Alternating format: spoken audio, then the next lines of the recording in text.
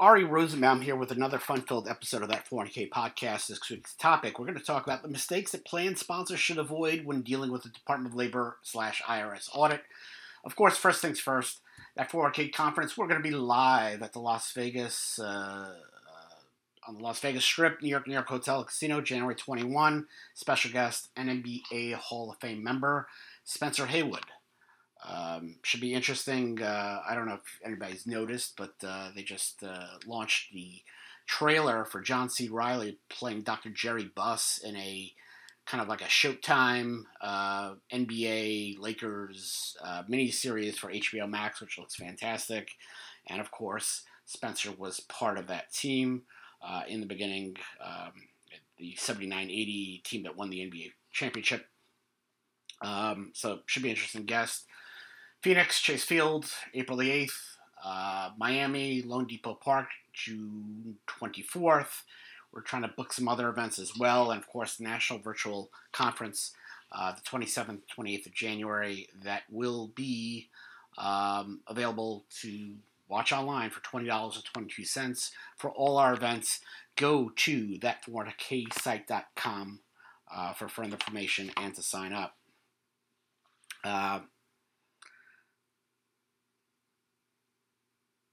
It's always interesting when you talk to people, and I think the older I get, the more I'm becoming more and more like Larry David, just dealing with people. The only difference between me and Larry David is I'm not as verbose as to my complaints in public. I'll just talk behind people's back and write articles about it.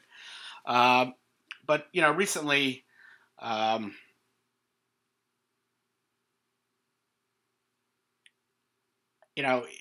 it's always interesting. I go to a local bagel store, and I don't think that, people may realize this, but about 6 years ago, I was really terribly overweight, the highest weight that I've ever been.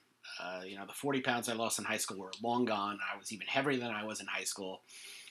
And I was tested by the doctor, had high cholesterol, and I was pre-diabetic. And diabetes... fear. I have a fear of diabetes. I don't want to give myself insulin shots. It just doesn't seem like something I want to do. And, honestly, for 2 years after that diagnosis, I really didn't do much. And then, 2019 into 2018, I lost over 40 pounds. Maybe I've gained 10 of that back. But I went to a local bagel store, and there was a time where I wouldn't say I fell off the wagon, but I was eating their low-carb bagels. And, at that point, I was gaining a couple pounds, and I've just swore them off. I'm like eating now 4% cottage cheese for breakfast, and that kind of does the trick for me. But I went to a local bagel store, and the woman was telling me, I drink a lot of diet soda and how diet soda is bad for me, and she smokes cigarettes, and I kind of find that funny. My grandfather died of lung cancer.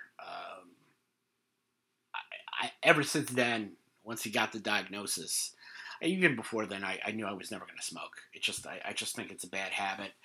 And, to see somebody you really adored suffer and just within 7-9 months of the diagnosis, he died of lung cancer, he's coughing up blood and whatnot. It kind of swore me off of smoking cigarettes. It's interesting. I have two first cousins who lived in the same house as he did, and to this day, I think they still smoke cigarettes. And I always kind of find it odd that when people who smoke cigarettes are telling you about why you should take a COVID shot, or why you should do this, or why you should do that, I'm like, you don't care about your health. Why should I listen to you for advice? But that's neither here nor there. And I think that, people tend to focus on the wrong things, and I think that plan sponsors do that as well. And I find that they really don't know what the heck they're doing and really are nonchalant when dealing with a government audit. And they really should be considerate of the plan audit. So much of the, focus in this business is on retirement plan costs and litigation and whatnot. And Quite honestly, the biggest threat out there for plan sponsors that are small to medium-sized plans is the actual plan audit. Um, if you have a small or medium-sized plan, a class action lawsuit isn't going to happen. Class action lawyers, ERISA litigators need money, and they need to, um, sue employers with big pockets. Chevron, all these different, Northwestern, that case, Northwestern University. That's a big employer.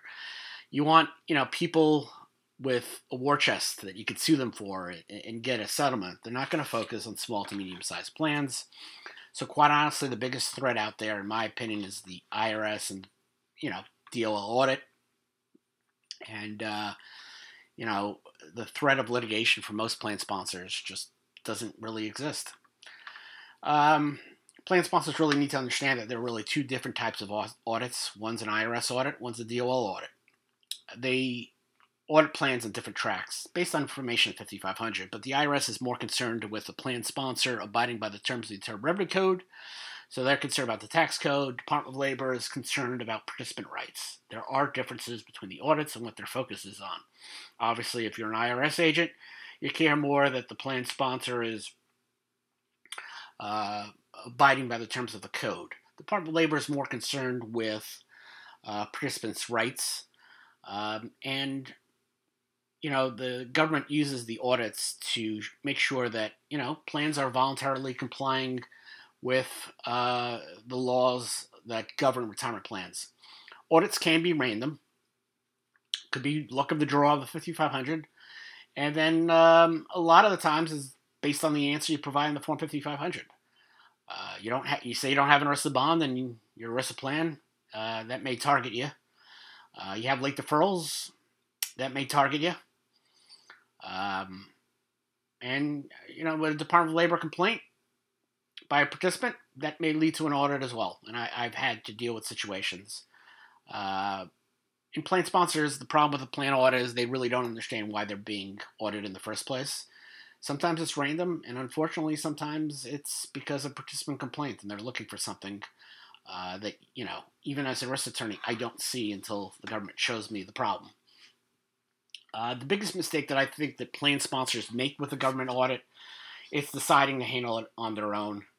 Was it Clarence Darrow who said, somebody who has represents themselves as a fool for a client. Unless the plan sponsor works in the retirement plan business, they really should not be representing themselves. Plan sponsors really don't understand how retirement plan works. They don't know how to answer IRS DOL agents. Plan sponsors think that they can, if they're nice to the agent, they think that,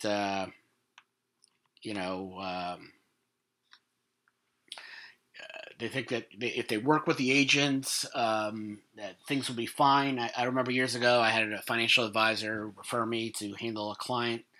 And the problem was the client said, you know what? We want this to be a collaborative process between us and the IRS or DOL, whatever it was, and we think an ERISA attorney would spoil that. And it's not a picnic. It's not a hoedown. The order has one job to do, and baking them a cake and playing nice isn't necessarily going to help the plan sponsor out. And I always find that plan sponsors volunteer too much information. The auditor asks a direct question, you give a direct answer, you don't volunteer information. Plan sponsors, again, trying to butter themselves up with the auditor, will say something that they really shouldn't say. As far as representation, I know a lot of people use their CPA. Absolute mistake. Most CPAs don't have any basic knowledge of retirement plans. You need to hire an ERISA attorney, whether it's somebody, from a law firm that has the ability to offer you has the ability to offer a plan sponsor attorney-client relationship. They could always hire the attorney for the TPA, but obviously there is no attorney-client relationship, and there could always be a conflict between the plan sponsor and the TPA if the TPA made a mistake. A good ERISA attorney is going to do a great job of identifying the reasons behind the audit, and will answer the auditor directly. And I recommend hiring an ERISA attorney that's independent. Again, I see that too many times where there's a conflict between the TPA and the plan sponsor, especially if there are mistakes determined on the compliance testing. Another mistake that plan sponsors make is not collecting and reviewing what is requested. If they ask you, the auditor asks a plan sponsor for information for a particular year, just provide information for that year. If there are general requests for plan information, it tends to mean that it's a random audit. If there's, something more particular, it might be that the audit may not be random. It's important for the plan sponsor to review what is requested and get it prepared and collated.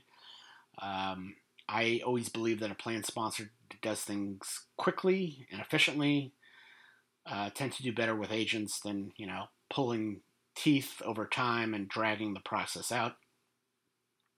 I also think it's important that not only the information that's requested should be reviewed so that there are no surprises. I don't like surprises. Everybody knows that. I like to be plain told things ahead of time, and I don't want to hand over information that, without reviewing it and seeing what, the plan sponsor is up against. It's important for the plan sponsor to understand what issues there are before the auditor discovers the error. Just my thing. You always want to, I think a plan sponsor should always be 2 steps ahead.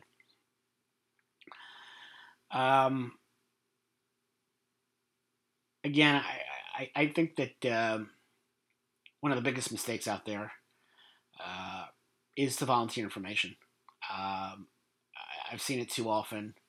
And I think another big mistake is not calling the ERISA attorney when the plan sponsor is audited. I get lots of calls from plan sponsors where the plan's been audited and there's a potentially disqualifying event that's been discovered. And you try to tell plan sponsors, listen, I wish you called me ahead of time.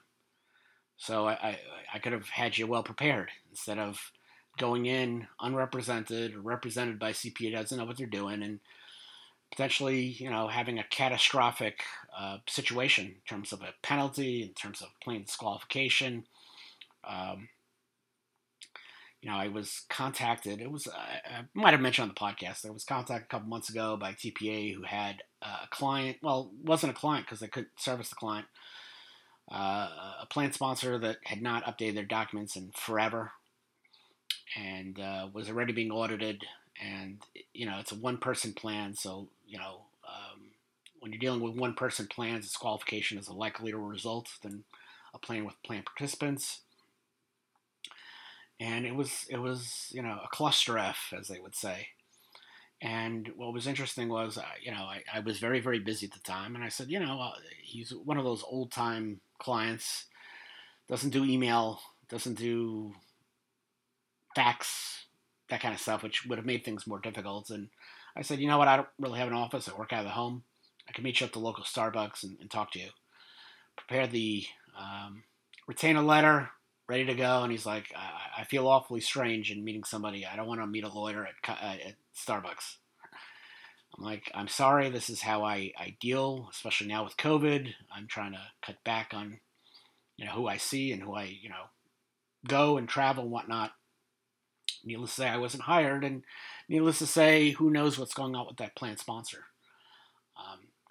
It's their personal decision, and unfortunately, they made some very, very poor decisions, and, maybe the IRS agent will feel sorry for them and get them off with a small penalty, but, one-person plan, guy's in his late 60s, you never know what the agent will do. Last but not least, I think one of the other big mistakes that plan sponsors do is not really understanding what is percolating in the retirement plan space. Audits. If you sat down for if you sat down for a deal audit, 10, 15 years ago, we were asked a lot less questions. And quite honestly, now as a plan sponsor dealing with DOL audits, plan sponsors are asked more interesting questions.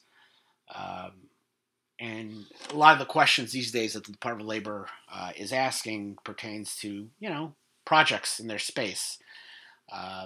Missing participants, for one, big topic for them for the last few years. Cybersecurity, that's a big issue. Plan sponsors may not understand that can come into play.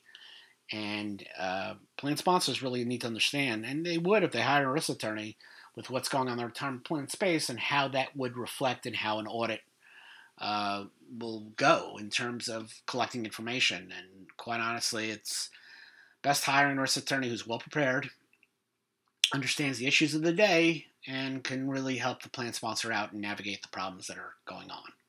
So I think that those current situations and issues plan sponsors really need to be aware of in their retirement plan space, and they can do that by hiring the right risk attorney. Sorry for this short episode of that 401k podcast, but, told you what I think I needed to tell you in about 16 minutes and change. So go to that 401ksite.com for further information on all our live and virtual events, even though the virtual events are live. Like I said, go to that 401ksite.com for further information, and hope you tune in next week for another episode of that 401k podcast.